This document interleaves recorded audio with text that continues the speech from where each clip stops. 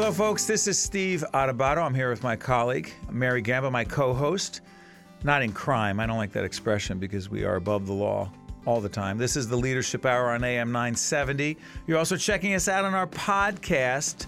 By the way, Mary, we don't charge for the podcast, is it? We don't, right, Brian? You have to be on iTunes, is that just right? on iTunes. It is provided free of charge. That is good to know. I said that last episode, so I was hoping I was right there. So How else can people check us out? They can also check us out on Google Play if they don't have an iPhone for iTunes, as well as on our website, stand-deliver.com. We have free columns, tips, tools, videos, a lot of great resources there, as well as a link to get your book, Lessons in Leadership, which is fantastic.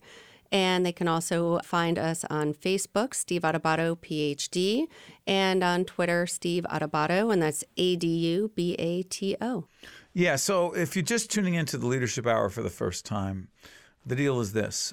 Mary and I, together with the folks at AM 970 in New York, started talking about, hey, they have a great series of programs dealing with a whole range of issues, finance, real estate, health, etc. I said, what about if we did a show about leadership? And we thought, is there enough content? Is there enough to talk about? And the answer would be a resounding, yeah, that's not hard at all. And one of the keys to this program is not just what I say about leadership in my books or my seminars or my executive coaching, blah, blah, blah, or what Mary says, which is really valuable. It's very but valuable. More importantly, talking to leaders. Talking to people who are living it every day, who are out there in the healthcare world, in the world of industry, in the world of the nonprofit world, education, higher education, the religious world, et cetera, et cetera. And so the whole idea is to interview leaders who get it, leaders who live it, leaders who make mistakes and learn from those mistakes, leaders who are, in fact, on the front lines. And one of those leaders we are thrilled to be joined by right now. He's a friend. He's a colleague. He and his team at Holy Name Medical Center have been incredibly supportive and great partners of our PBS production company, the Caucus Educational Corporation. And this gentleman, Mike Marin, who is, in fact, the president and CEO at Holy Name, he and I have talked leadership on air, off air, in forums, not in forums. And Mike Marin joins us right now. How you doing, my friend? I am well, Steve. Good morning. Thanks for having me on. Mary, great to be with you, too. Absolutely. Good to talk with you. And we should also say that just last night, Mike and the team at Holy Name Medical Center, they were honored by the folks at a great school, great Catholic school in Newark, New Jersey called Cristo Rey Newark. Mm-hmm. And it is a great school. Mike and I are products of, let's just say, the Christian Brothers. Mike was at Bergen Catholic. I was at Essex Catholic. My high school doesn't even exist anymore. They just could not do it financially. And so Mike and I are big advocates of, let's just say, not that we're in any way anti-public education, we're pro-public education, but we're very strong advocates of Catholic education, particularly in inner cities where some kids struggle to find the discipline, the structure, and the support they need. And Cristo Rey is one of those schools, and Mike and the team at Holy Name were honored there last night. So congratulations on that, Mike. Thank you. Thank you very much, Steve. It was a great night. We were real honored and humbled to be part of it. Cristo Rey is a unique school and deserves all the support and all the accolades that they can get. Yeah. So it's interesting. I was hosting last night, and Mike was speaking, and I told Mike I was going to bring this up. So Mike not only knows Bergen Catholic well, your four boys went to Bergen Catholic, right? Correct, yes. And Mike said, great education. My two boys are at Seton Hall Prep, great school. But let's just say this. One of the things about Cristo Rey, these are kids who come from very challenging economic, urban, disproportionately backgrounds. They're struggling.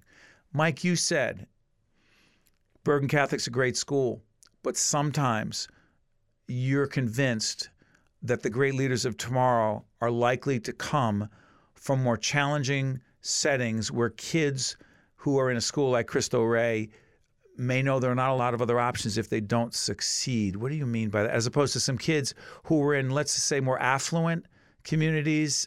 Talk to us about that. Did I misunderstand that? No, you're absolutely right. And I think the same kudos. I'm a big fan of, especially in New Jersey, the Catholic high school education experience.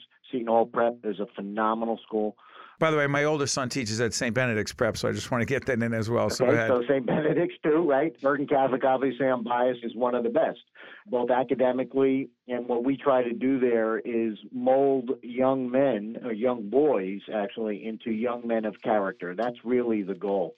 And it's a combination of academics and athletics and what we do. But the reality is that the socioeconomic status of the majority of the students that go to Bergen give them a sense of entitlement, a sense of privilege.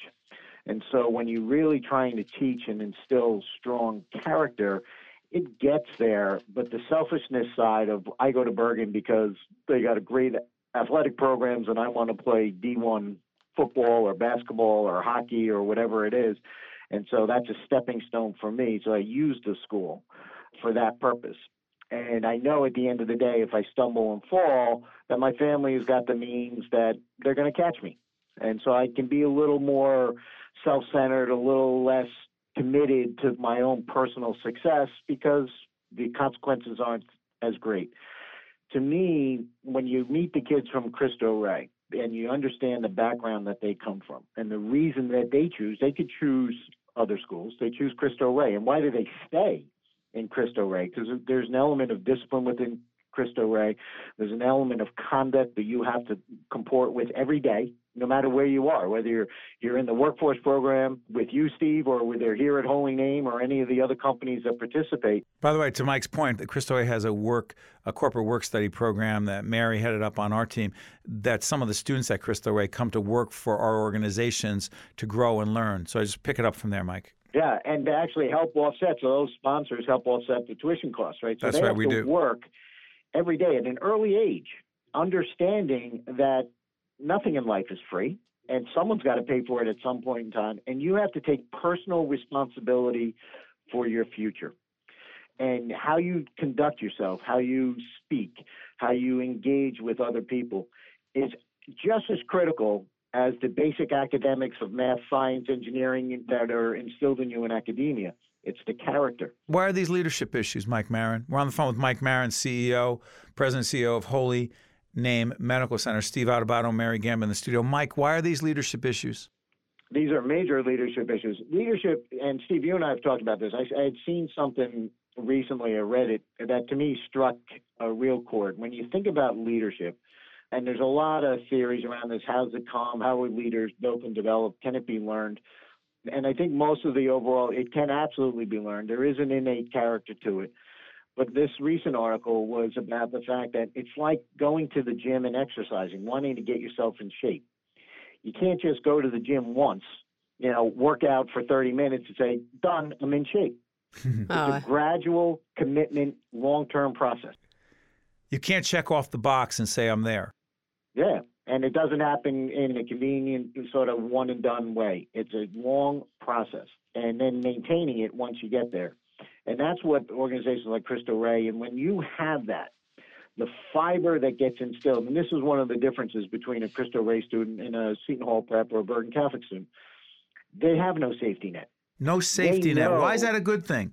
Because the pressure on them, that stress, to me, instills a lifelong fiber of character that will stay with them in perpetuity.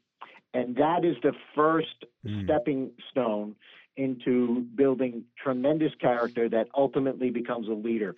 They will understand their roots. They're smart. They're intelligent. They will respect everybody. They know the value of working hard because they got to work to get themselves through high school. Forget college, forget grad school. They got to work to get themselves through high school. And so at that early age, they realize all sorts of lessons, interdependency on other people, how you conduct yourself in relation to other people. Taking responsibility for your actions. Exactly. Not blaming anybody else, not saying it's never the other guy's fault. They take full ownership for their own lives, and whether they're going to succeed or fail, it's on them, and I'm not ever looking to blame anybody. If you had a conversation with a Cristo Rey student that comes from inner Newark, has any of them ever blamed their plight on the circumstances of the fact that they were born into a socioeconomic depressed area of Newark? I've never heard it. Nope. They don't. They don't complain about it. It is what it is.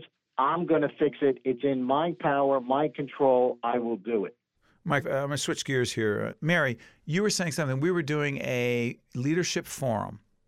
Mike Marin, the CEO, president and CEO of Holy Name Medical Center, was one of the leadership experts. We did it with the Commerce and Industry Association, I believe. And Mike said something, you were in the audience, and it really triggered something for you because it goes to a different aspect of what it means to be a great leader. Yeah, absolutely. Mike, you had shared a story, and correct me if I'm wrong on the details, but it stuck with me, where you had felt so strongly about a book that you read that you locked the doors of the leaders within your offices until they read the book, and then they were finally able to get back into their offices. Can you talk a little bit about that?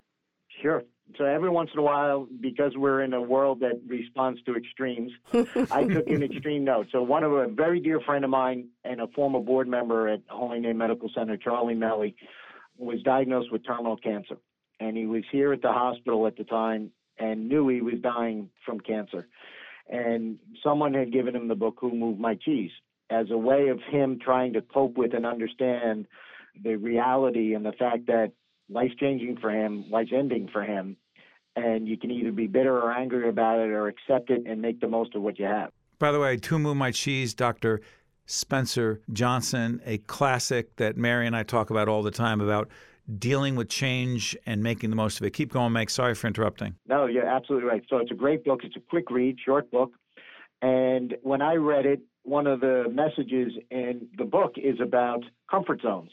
And you need to be able to, especially good leaders, need to be able to get out of their comfort zone, identify them and know where they are. And at the time, for myself and all my top execs, our offices and our computers, where we have a tendency to bury ourselves in emails and communications all day long, became, for me, the definition of comfort zone.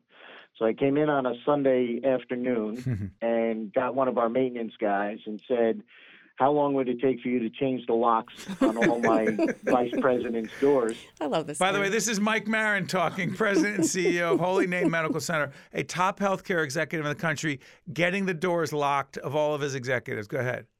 So he said it would only take a couple of hours. He had the tours in the hospital, and he would do it. I said, well, do it. I'll be back. And I left, and I went out to a Barnes & Noble, and I bought a dozen of the books, Who Moved My Cheese.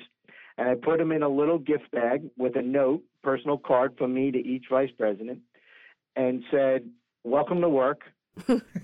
Obviously, you can't get in your office. Please take the book, find some place in the hospital, read it. It shouldn't take you more than a few hours. Come find me, and we'll talk about it.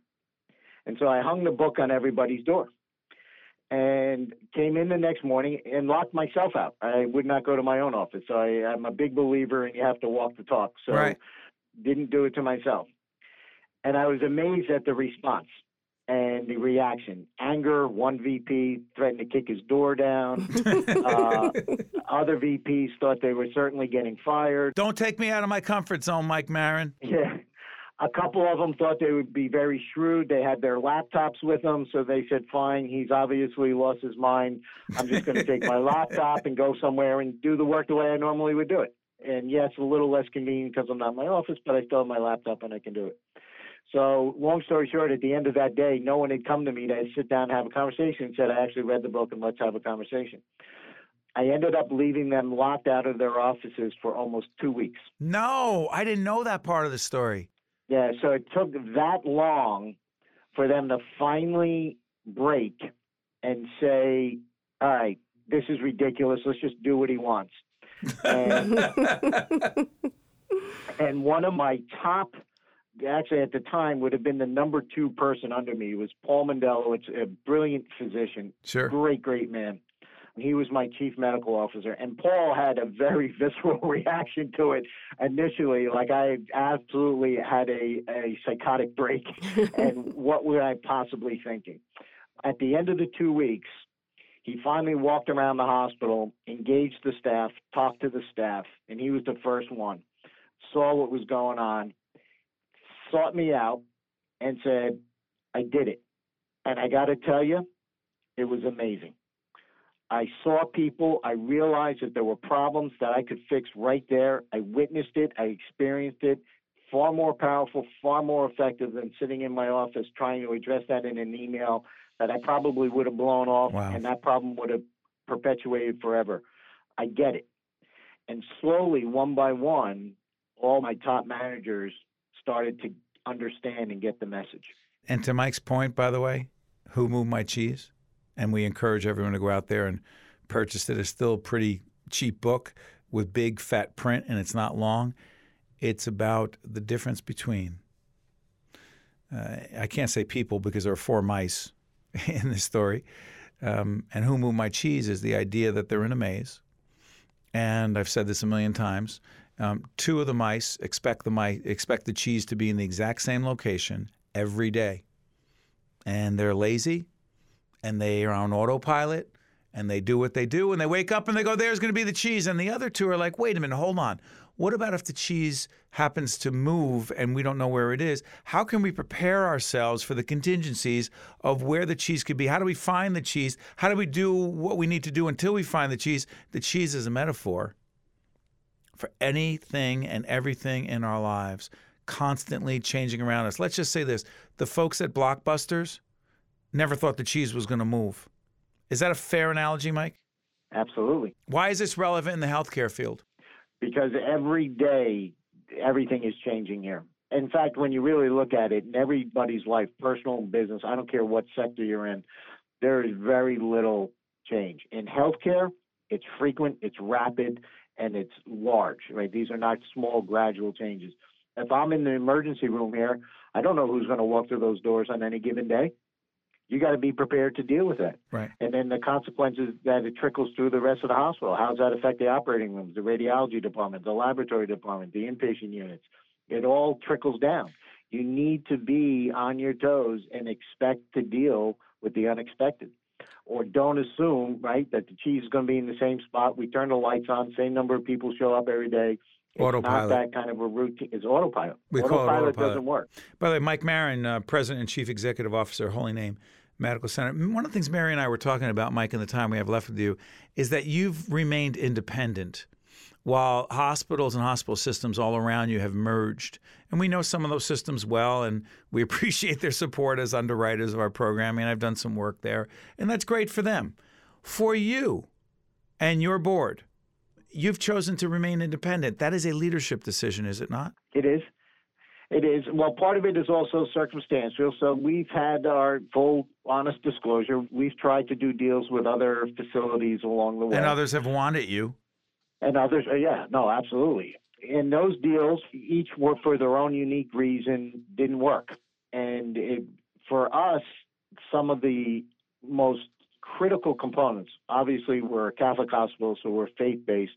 We don't wear our Catholicity on our shirt sleeve. We believe very, very strongly that the principles that should define a healthy church, and it's not at the moment, we touched on that last night a little bit. Talk about a leadership issue. Go ahead. About a leadership issue, right, and a leadership void. So we believe you have to earn it, you have to live it. It's not in crosses on the walls, and it's not in the showmanship. It's in the actual caring for your neighbor as if it was yourself. Not to mention that Mike and his colleagues go down to Haiti on a regular basis, given the destruction and the pain, the suffering that has gone on in Haiti. Mike has led this effort with his medical team, with his staff. They are building a hospital as we speak. They've done so much for the people of Haiti. I'm not saying that because you're my friend and I'm kissing up to you, Mike. It's because you've been living it every day for a long time. So go ahead. Yeah, so for us, Steve, Mary, it really is about, and again, I actually see this as an advantage for us because we're one of, and soon we could be the only one. So our faith-based allows us to publicly talk about things that the secular world shuns, right? You're not supposed to, it's not politically correct anymore to talk about God in a humble fashion.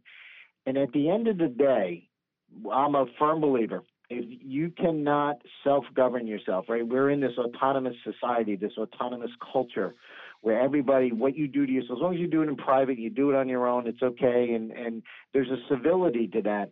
But we lose something because if you forget that the core rules of how we interact with each other actually come from God, and that you will always, always be second to God. You never be God. So there's a humility that comes in that. And in that comes those values and those definitions of how you need to conduct yourself day in and day out. So for us at Holy Name and why we're able to stay independent, because medicine is highly personalized, we take that and we use our faith-based roots to really amplify that, in that every single person who comes into our doors or comes into contact with us in our doctor's offices and our entire now health system, whether it's here in Teaneck or in Haiti or the Villa Marie Claire in Saddle River where people go for the transition at the end of life, every single person we touch, we instill in everybody to treat them with the utmost respect, with the utmost compassion and love and caring as if they were your own family. Yeah. And that translates into a service you don't get in the big box anymore. And the bigger you get, you lose that personalization. And when you lose that personalization, believe it or not, and the evidence is starting to show this, quality suffers. So Holy Name, Absolutely. one of the highest scoring quality healthcare facilities in New Jersey on all metrics, one of the lowest cost facilities on all metrics. How is it that we're able to do that and still be independent and still be extremely financially stable? It's the people, and it's how we interact with the people that we serve. Mike Marin, President and Chief Executive Officer of Holy Name Medical Center. He mentioned Villa Marie Claire, and we've done some specials on public broadcasting about them. What an extraordinary group of people who help people at the end of their life deal with them and their families, deal with the most incredibly challenging and difficult aspects of life and death. Talk about leadership. And by the way, next time we have Mike, we're going to talk about hockey. Mike has a history with hockey. He played hockey. Did some of your sons play hockey, or all of them? All four of them. And then they went to college where? Providence College. Not a bad hockey school. No. Mary here with me is a rabid New Jersey Devils fan. We were going to talk Devils. Okay. We're going to talk leadership. That sounds and good to me. that connection between leadership and hockey. Oh, that'd be great. I look forward to that. Great stories for you there, too, yeah. Yeah. Hey, Mike Marin, our good friend, I want to thank you for joining us on the Leadership Hour. Appreciate it. Steve, Mary, thank you so much for having me. It's a real pleasure always with you guys. Great job. All the best. You got it. Thank you. Thank you, Mike. It's interesting. Mike, by the way, Steve Adubato here, Mary Gamba here, Brian Brodeur in the studio. Mike connects the leadership at Holy Name and the way they approach what they do every day to spirituality and religion. Mm-hmm. Not required, Sure. but in that case, the sisters who are involved there, many of whom are on the board, they're religious leaders. Do you think it's an advantage for someone in Mike's position, it's a Catholic hospital, to use the Catholic piece of it to keep them grounded in the fact that you are there for others? A, is it an advantage? B, is it required to have that religious orientation to do those things? That's fascinating. In hearing Mike talk about it, obviously it is a requirement, and not in a negative way, not like, oh, you need to do this if you work here. It's Because, obvious. by the way, many of who are treated are not Catholic. Exactly. And it's not just about being Catholic. I think you hit it on the head with spirituality. Spirituality to different people means a whole variety of things. So whether you believe in God or what you believe in, it's believing in something bigger and greater than yourself. And you do. Correct. But you're not, I'm going to say, you're just not an average churchgoer. No, not at all. And it's funny that you bring that up. Again, we always talk about our kids, but my mom had asked my son that question a couple of weeks ago, and she had said, do you believe in God? And I was nervous for the answer because I know, and again, everyone's different. And I know my mom is very religious and prays every day a lot. And I pray. I believe in God and a higher power, but I'm not into going to church. I don't think you need to go to church in order to believe. But then my other son, Will, took it one step further and said, Your you want to know older what? son. My older son, he's 16 and didn't even miss a beat. He goes, Grandma, he's like, actually, no. He said that. Mm-hmm. But he goes, I believe in something. I believe that there is something that unites all of us, that brings us all together. And this is, again, a 16-year-old, right? I'm like, who is this kid and what do you do with my son? And he literally said, I believe that there is something out there that really at the core is holding us all together, that makes us want to help one another and be there for one another.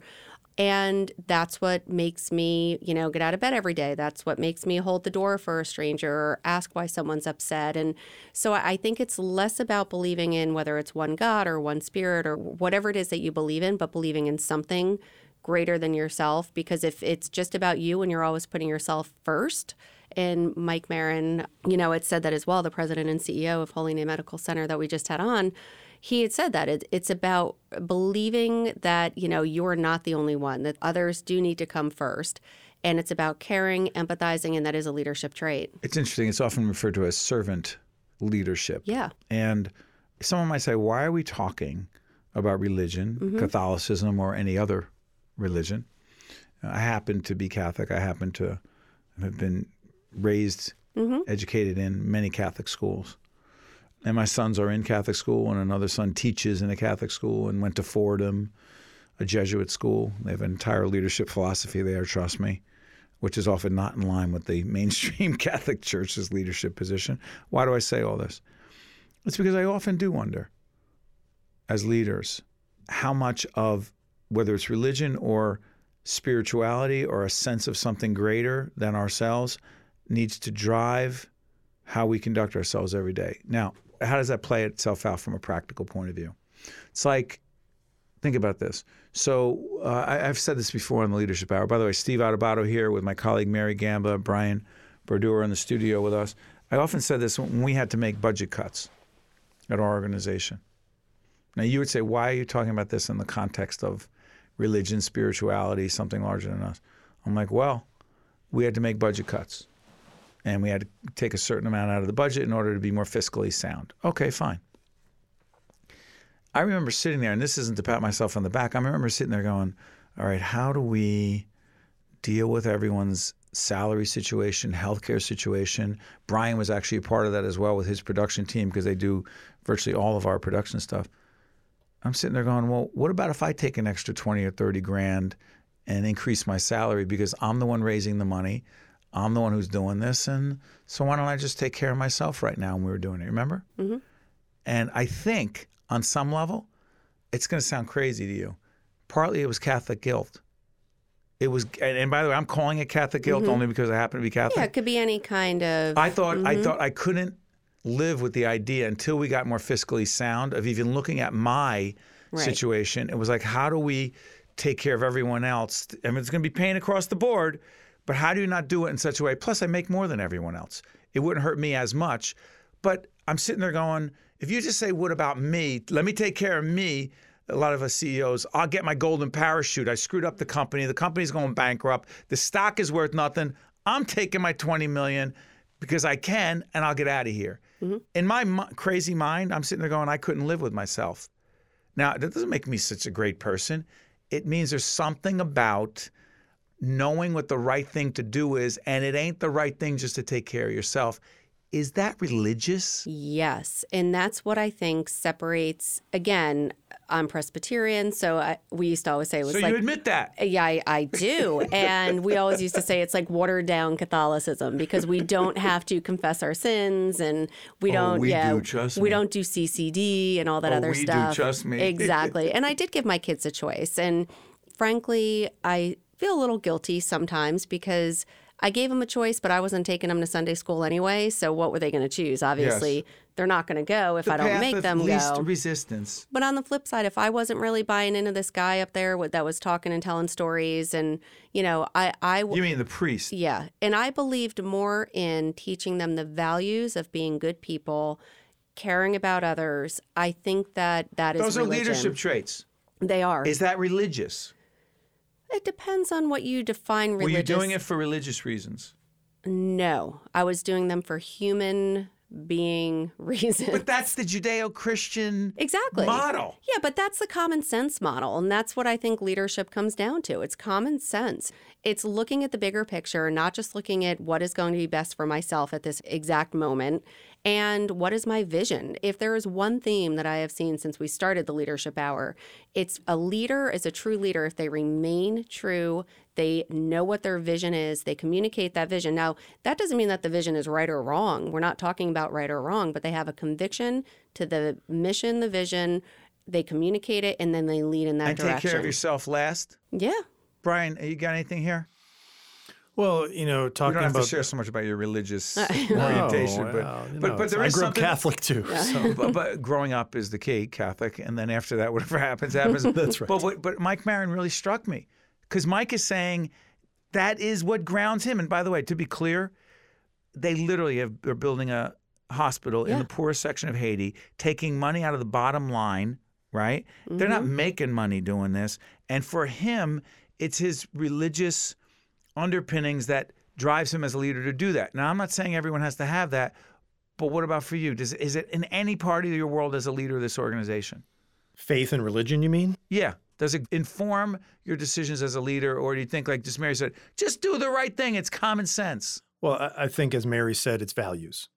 And for everybody's different. And for me, I was raised in a Catholic household by two great parents, going to church every Sunday. And certainly those values informed me as a person. I don't currently attend church on a regular basis. I'm certainly less faithful than I was brought up, but I absolutely have the values from that upbringing that religion was part of it. Does it influence you as a leader? 100%. 100%. Me too. Interesting. And a lot of it, and I don't like saying this, it's guilt. Mm-hmm. It's having a guilty feeling if I know that I'm not doing something that is right for the people around me, and I'm, quote, just making sure I take care of myself. But then that's interesting, though. And by the way, when I do the wrong thing and I raise my voice or I handle things terribly, a lot of it's guilt that you just treated someone poorly. Right. But instead of driving your choices based on guilt, why not just flip the switch and then lead in such a way that what's driving you is doing the right thing? Easier said than done. Mary, whatever gets you to be... Listen, no, I agree. I'm being honest that for me, growing up in Catholic, for school, I mean, I'm talking about Catholic grammar school, high school, and then some college. And it's like, look, do the right thing. What would Jesus do? And I'm not turning this into a religious show. I'm not. It's like, well, Jesus would think about other people first and sacrifice. Well, I am Jesus. I'm not even close. But I'll tell you what. I know when I'm being selfish. I know when I'm being greedy. I know when I'm being mean-spirited. I know when I'm talking about someone behind their back. I know. For me, it's guilt. It's like, wow, you really should feel terrible about that. And that's what motivates me to try to do the right thing. I cannot believe we got into this discussion. And now, Mary, whether it's church or no church in your case, and Brian's, or mine on occasion, the time is done for the Leadership Hour. It is done. Did you think we were going to do this? No, I didn't think we'd go in this direction, but I tell you, it's just everyone that's listening, just do the right thing. Just the show is going to be called Just Do the Right Thing with Mary Gamba. Steve Adubato, this is in fact Do the Right Thing with the Leadership Hour. Steve and Mary and Brian will be back next time, Sunday at 2 p.m. on AM 970, or check us out on our podcast. See you next time. Take care. This is Mary Gamba. Stay tuned. We'll be right back with State of Affairs with Steve Adubato, where we look at the most pressing issues facing the state of New Jersey. This edition of the Steve Adubato Leadership Hour has been made possible by New Jersey Resources. Hi, I'm Bill Sproul. The Keystone Mountain Lakes Regional Council of Carpenters is committed to educating the public about critical economic issues that affect their daily lives. That is why we are proud to support important programming produced by the Caucus Educational Corporation. State of Affairs with Steve Adubato is brought to you from the Agnes Varus NJTV studio at 2 Gateway. Funding has been provided by the Turrell Fund, supporting Right from the Start NJ, the Robert Wood Johnson Foundation, New Jersey Sharing Network, dedicated to saving lives through organ and tissue donation, Holy Name Medical Center in Teaneck, New Jersey. Healing begins here. New Jersey Resources. Keystone Mountain Lakes Regional Council of Carpenters. Your future is in our building. And by Guarini Institute for Government and Leadership at St. Peter's University. Promotional support provided by NJ Advance Media and AM 970 The Answer.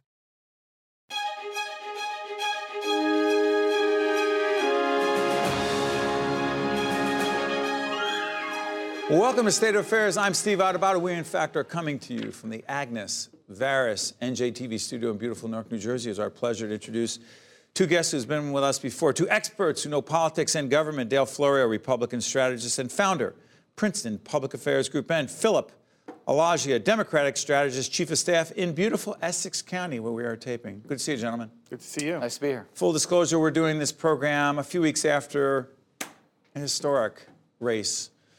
Congress goes Democrat, the House. Senate stays Republican. What do you think that means in terms of the ability of folks to work together on the issues that matter in our lives, Dale Florio? Steve, hope springs eternal. But what do you think?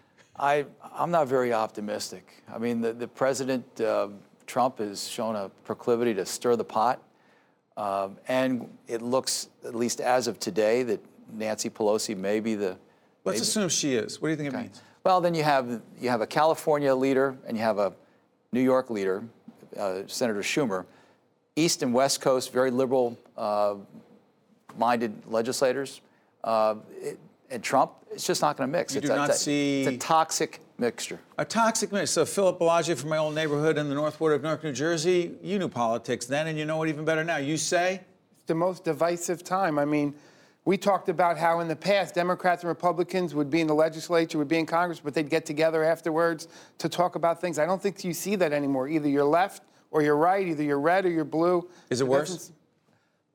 From my perspective, absolutely. I mean, I don't think you're going to get things done. I think you want to get victories. You don't want to get compromised. You know, the one thing, and I don't want to be overly philosophical with two guys who understand the nuts and bolts of politics and campaigns, but I've been thinking about this a lot. You ever notice how people who say, and again, Phil and I grew up in the same neighborhood, know a lot of the same people. Some of those folks in suburban Essex and other places, they like Donald Trump. They believe in him. And so if you get into a conversation with them and say, you see how the president said this thing about women or someone's appearance? Oh, that's ridiculous. Look at the economy. And I'll ask where they get their information. And here's the point I'm making. And by the way, my progressive friends, same thing. Hate him no matter what he does. And here's my point. Do you notice more and more that people who have a certain point of view basically get the information they want to get and need to get that reinforces what they already believe, don't look at anything else? Or am I making too much of that, Dale? You're not. I mean, research data says that people go and they look for information from places that they're inclined to agree with. We've had this conversation before, Steve. Social media has done so much positive for the world at large, but I think it's also driven a stake in our ability politically to agree, to disagree, and then move on. When somebody can run and do a press conference or put something out over a tweet and go to millions of people that get energized and excited, it doesn't allow for much conversation in between. And both sides use it effectively. And to Phil's point, it's become very polarized, and there's never any time in the middle to take time out to talk things through. But look at you guys. I mean, you guys have known each other a lot of years, operatives. But in government's about getting things done. Both of you have worked to get things done. Are you the anomaly? I think there's a significant difference between the branches of government. I think an executive has to get things done, where the Congress and the Senate and the local council and stuff, they have a different perspective because they're not leading their municipality, their town, their state. The governor has a different position than the legislature, who can philosophize and make laws and do different things, but doesn't have to get as many things done. And legislators can what? Just throw bombs and be critical and that's it? Absolutely. And they're not accountable for what they do? I think they are accountable, but it's significantly in their easier minds to throw bombs. And you don't have to get results. So bring it back to New Jersey. We have a Democratic governor. We have two houses of the legislature, both Democrats. Why is there some gridlock in the State House if everybody's a Democrat in control? Because of I'll put some of that blame on redistricting. When you look at the legislative districts in New Jersey, they're pretty safe. There might be 4 or 5 districts. Define safe. Meaning that if you're a Democrat or Republican, you're going to probably win by north of 55% every time, and many in the 60 well, and 65%. How does that hurt the process? Because legislators don't have to be as accountable to their voters. They say they are, right? But if you're in a district that could go either way, human nature is you're just going to pay more attention to what your district is saying. When you're not, I think the political quotient goes much higher. So when you have a very safe legislature and a governor who's now there for a couple of years, it leads to partisan battles or nonpartisan battles, as the case may be. Donald Trump, you say? I say it's embarrassing that he's our president. Really? Absolutely. Like, take politics away. You've been a Democrat your whole life. Take it away. Absolutely. As a leader. Misogynistic. He's someone who just says the wrong things at the wrong times. You know, my children ask me questions when I have the news on that I don't want to answer because of our president. There's some things, listen, I'm not going to say everything's wrong. The economy's in great shape, but he just needs to watch what he says. Words matter, Steve. Dealing with this whole caravan, the way he's dealing with pitting one side against the other, calling himself a nationalist. It's embarrassing. I don't like his style. I like some of the... It's not yours. It certainly isn't. You've always been a gentleman. I don't like his style, but I do like some of his initiatives. Can you separate them, Dale? It's getting harder and harder, Steve. And I saw it... You were the Republican chairman of a very significant Republican county up in Somerset. It's getting you harder. Really don't. It's well. I have to look locally. I haven't seen a wave like we just saw in this past election at the congressional level since Jim Florio was wiped out. You mean the Democratic wave? The Democratic wave that brought us to 11-1 congressional delegation split, Democrat to Republican. I haven't seen this kind of wave since Jim Florio was wiped out in his midterm elections when both houses went Republican. And I believe veto-proof majorities. Was that largely about Trump, this 11-1 majority for the Dems? Without a doubt. Trump at the top of the ticket and New Jersey's attitudes toward him certainly attracted some very good candidates. I think the Democrats fielded some pretty good candidates against some strong incumbents. But he was a major factor.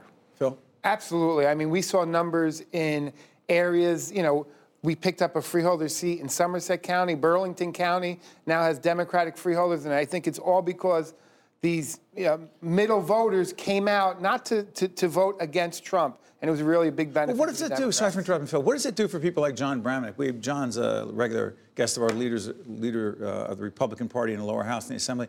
He wrote a piece. He said on the floor of the legislature, hey, we need to stop demonizing each other. We need to just disagree without saying rotten personal things about each other. He got pushback from a lot of Republicans who said, keep your mouth shut and you don't represent all of us. I'm thinking, Dale, he's trying to do it the right way, and some Republicans don't want that. Look at you just looking at me like that. Because you agree with him. You agree with Bramnick. I know you do. Republicans are in a very difficult position. You want to, right? You want to support your president if he's of your party. On policy. Well, in everything. You'd like to embrace the style, but it's difficult. And you just have to look at the numbers. The numbers don't lie. And that's what's making Republicans kind of scratch their head. Look at the Senate race that was just completed. Bob Menendez wins that race. Most of the advertising on both sides was negative. They didn't talk as much about issues. It was about all these sordid tales but unfortunately, negative campaigning works. No one wants it, but it moves the needle. Trump's style trumped Bob Menendez's ethics problems. That's interesting. Gentlemen, keep coming back and breaking it down. And I'm also curious governmentally how things move forward. Dale Florio and Philip Elijah, thank you guys for joining us. Thanks, Steve. State of Affairs. Thank you. We'll be right back right after this, promise. To see more State of Affairs with Steve Adubato programs, visit us online at stateofaffairsnj.org. If you would like to express an opinion, email us at info@caucusnj.org. Find us on Facebook at facebook.com/Steve Adubato, PhD. And follow us on Twitter at Steve Adubato. I recently moderated a forum hosted by Choose New Jersey on a new federal initiative called Opportunity Zones. Now, this is a program that looks to spur economic investment in communities throughout the country.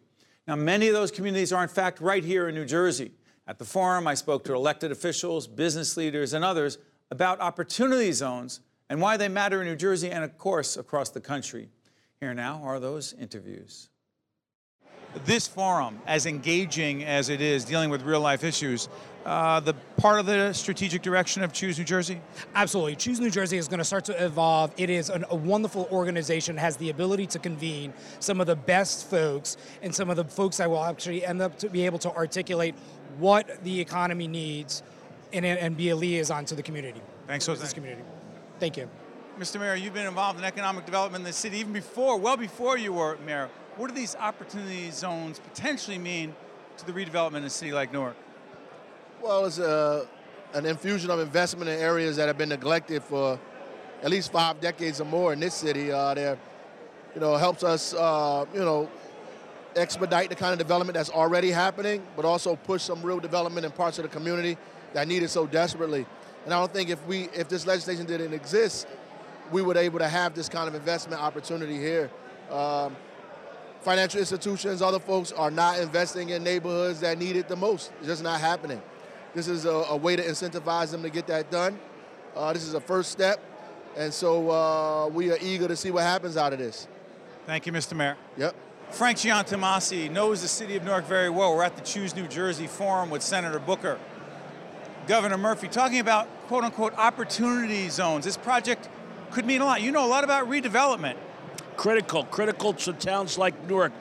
This is probably the single best thing that the urban centers can get from the Trump tax package. The impacts of this are dramatic. I predict that you'll see more infusion of dollars from liquidating events of stocks or real estate with capital gains issues into urban centers. I think that Newark, Patterson, Camden will be direct beneficiaries. I'm so excited to hear what's being said today and to have the partnership of Governor Murphy with our federal guy, Cory Booker, who's writing the regulations which are going to control how this is all defined. I think today is a great day for New Jersey, and it shows that we're moving the state forward. Thank you, Frank. It's an honor. Thank you, Steve. We're here with our good friend Linda Bowden from PNC. We just listened to Governor Murphy and United States Senator Cory Booker, Opportunity Zone projects. The connection to the banking community, what does it mean? Oh, well, I'll tell you, we're New Jersey is an enormous opportunity for us, and the better our neighbors do, the better our communities do, all boats rise, including our banking industry. We can, as people go back to work, as people make money, as people support their families, as people reinvest in the community, they need a place to save. They need someone to help them with their financial planning. They need to ensure that they're saving for their children. And so we would love to be a part of that solution.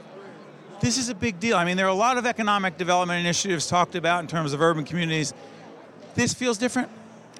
It does, because I've never seen this kind of financial incentive. I think it's very exciting, and what I particularly like about this is any investor can participate. This is not something lofty that only a very select few can participate in. Anyone can participate in this. Everyone in New Jersey can be part of the solution here. Mayor, we just listened to Senator Booker and Governor Murphy talk about these opportunity zones. Now, your community, Bridgeton, right? Yes, Bridgeton, South Jersey. Now, we're in Newark. We've heard about your community. You've actually been on with us before. What could these initiatives, these opportunity zone initiatives mean in a community like yours? A city like Bridgeton, which we are one of the smaller urban areas, and so the opportunity zones can make a great impact. We are trying to build on our food industry because we're a city surrounded by farms, and our investments are in food and dairy. And so this could be a game changer for our community. So say an investor, potential investor says, I'd like to go to Bridgeton, but you're saying these opportunity zone tax incentives, particularly on the capital gains side, make a big difference? Yes, it would make a big difference. Small towns like Bridgeton are often overlooked, especially in New Jersey, also in South Jersey, between Atlantic City and Camden. So this was one weapon that we can share, we can use to attract businesses and see that they can make money in cities like Bridgeton. Thanks, Mayor. Thank you very much. The leaders in the business community are, in fact, here at this Choose New Jersey event. We just listened to Senator Booker, Governor Murphy talk about these opportunity zone projects. Michelle Sukirka, I'll get to Tom Brack in a second. What could it really mean? Well, what it means is creating a great opportunity for investment at the local level. I mean, we do know there's capital gains money sitting on the sidelines, so this is a great opportunity for investors to give back into their own communities. And we know there's folks out there that want to do that. We see impact investing all the time. And Tom, you not only know the business community, you know the banking community in particular from your past experience. Big impact? What kind of impact? It could have a big impact. I mean, if we can package this with some other things in the state and provide this great tax benefit to investors because of where we are location-wise, it could have a huge impact. But there's got to be other pieces in place, Steve, to make this work effectively. Like? Well, the competitive issue we have, the affordability issue. If we can work on some of those things and combine it with this, then we have something that I think we can compete very effectively around the country. Thank you, Tom. Thank you, Michelle. To see more State of Affairs with Steve Adubato programs, visit us online at stateofaffairsnj.org. If you would like to express an opinion, email us at info@caucusnj.org. Find us on Facebook at facebook.com/Steve Adubato, PhD. And follow us on Twitter at Steve Adubato. State of Affairs is pleased to welcome once again Dr. Sharif El-Nahal, who's a commissioner of the New Jersey Department of Health. Good to see you, Commissioner. Thanks for having me, Steve. We're taping on the 13th of November. Things will evolve quickly. Our partners here at NJTV News will cover this story on a regular basis. It is the adenovirus outbreaks up at the Wanacue Center. 10 children, as we are speaking right now, have lost their lives. The role of the Department of Health here is? Well, it's a really tragic situation, Steve, and our role is to assist the facility as much as possible in making sure that they contain the virus as much as they can. We don't have as many tools for adenovirus as we do for other types of outbreaks. There's no cure medicinally, there's no vaccine. It really depends on every staff member for every patient following all the protocols, having gowns, gloves, washing hands thoroughly for every patient. And that's what we're making sure they do, both in assistance, but also enforcing those standards through our mechanisms. One more follow-up question on this. Is there a reason why the rest of the state of New Jersey, particularly those of us with children, need to be worried?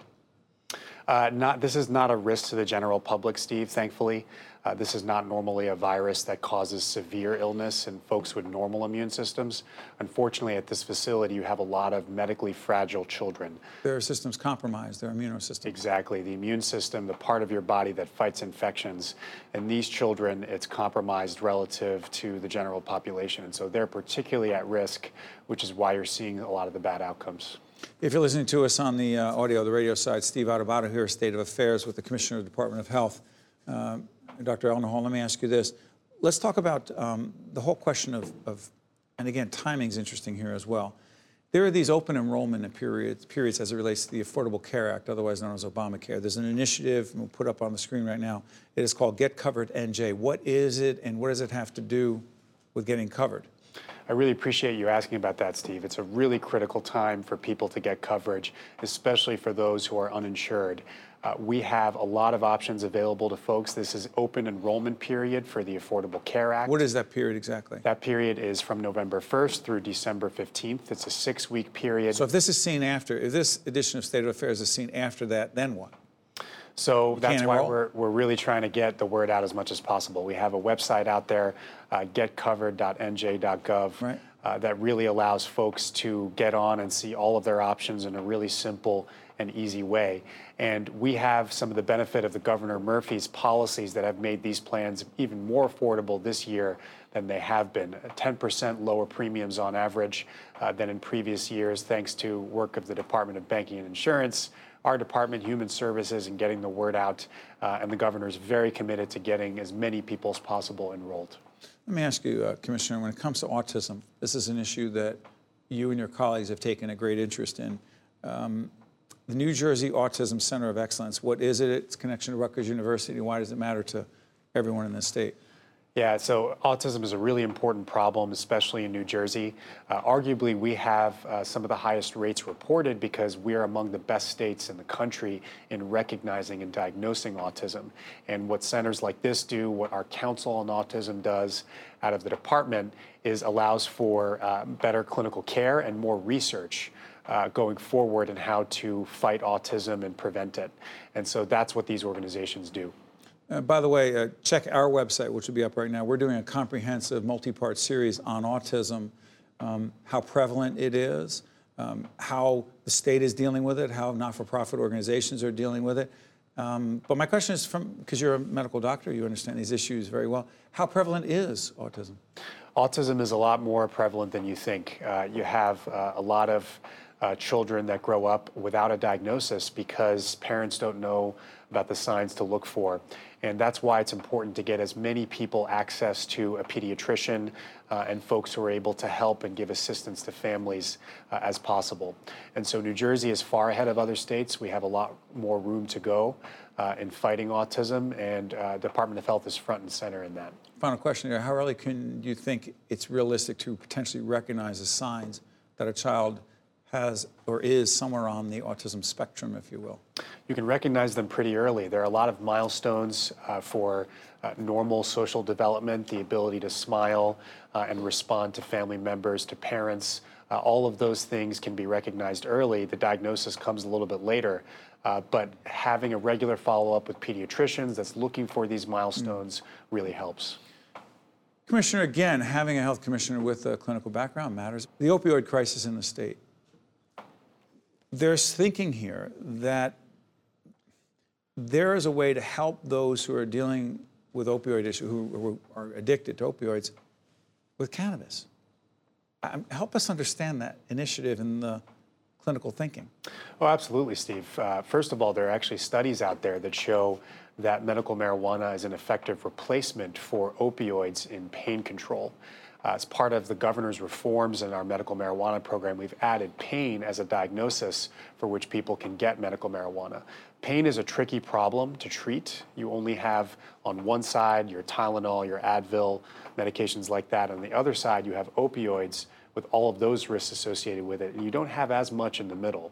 Medical marijuana is a very effective treatment for pain. It's also much lower risk for opioid treatment. We're also considering it as an addition to medication-assisted treatment, which is the evidence-based standard of care for opioid addiction, to have medical marijuana come in as an adjunct, as an addition to that therapy to help people bridge into recovery who are addicted. We actually kicked off our series called The Future of Healthcare in New Jersey and the nation with the commissioner a few months back, and we're continuing that conversation by talking about a range of issues. You see the chyron there that makes it clear that this is part of the future of healthcare discussion. So I'm curious about this. I asked you about this once before. I'm going to ask you again. One of the other initiatives we're involved in has to do with, it's called Right from the Start NJ. The site will be up right now. It's dealing with infants and toddlers and their needs. Now, there's a whole child care issue that we deal with other colleagues in the administration about, Carol Johnson and others. But from a health perspective, birth to 3 matters so much because? It's a really critical time for development, Steve.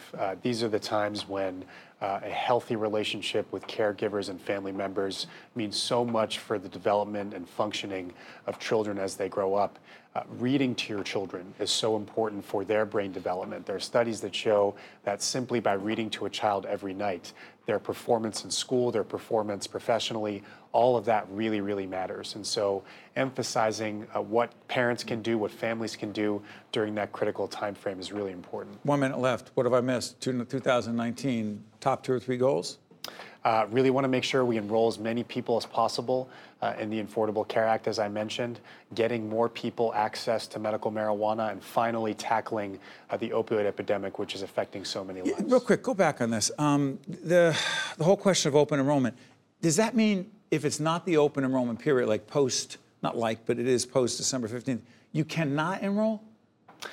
Yeah, the enrollment period closed, and unfortunately, the Trump administration truncated the time frame. They shortened it. And they also didn't they reduce the amount of funding for advertising and promotion and public awareness? They did, and in response, the state has tried to fill that gap by funding navigators much more generously, and you have multiple departments engaged in that. So we're trying to fill in a gap that was purposely put in place by the Trump administration to get more people. Real quick, before I let you go, does it open up again at a later point after the 15th of December? Not until next year, which is why this critical period is so important for people to enroll. Commissioner Sharif Elnahal is Commissioner of New Jersey Department of Health. He has a huge job, and I want to thank you for joining us in State of Affairs once again. Thank you, Steve. I'm Steve Adubato. Thank you for watching this edition of State of Affairs. Follow me on Twitter at Steve Adubato. Check you out next week. Thanks so much. Thanks, Commissioner. State of Affairs with Steve Adubato is a production of the Caucus Educational Corporation, celebrating over 25 years of broadcast excellence. State of Affairs with Steve Adubato is brought to you from the Agnes Varus NJTV studio at 2 Gateway. Funding has been provided by the Turl Fund, supporting Right from the Start NJ, the Robert Wood Johnson Foundation, New Jersey Sharing Network, Holy Name Medical Center in Teaneck, New Jersey, New Jersey Resources, Keystone Mountain Lakes Regional Council of Carpenters, and by Guarini Institute for Government and Leadership at St. Peter's University. Hi, I'm Judge Michael Giles. As a trauma surgeon, my son, Randy, saved lives every day of his career. When he unexpectedly passed away at the age of 43, Randy continued to save lives as an organ and tissue donor. The New Jersey Sharing Network was with us when Randy gave the gift of life. They are committed to saving lives through organ and tissue donation and educating the public about the importance of donation and transplantation.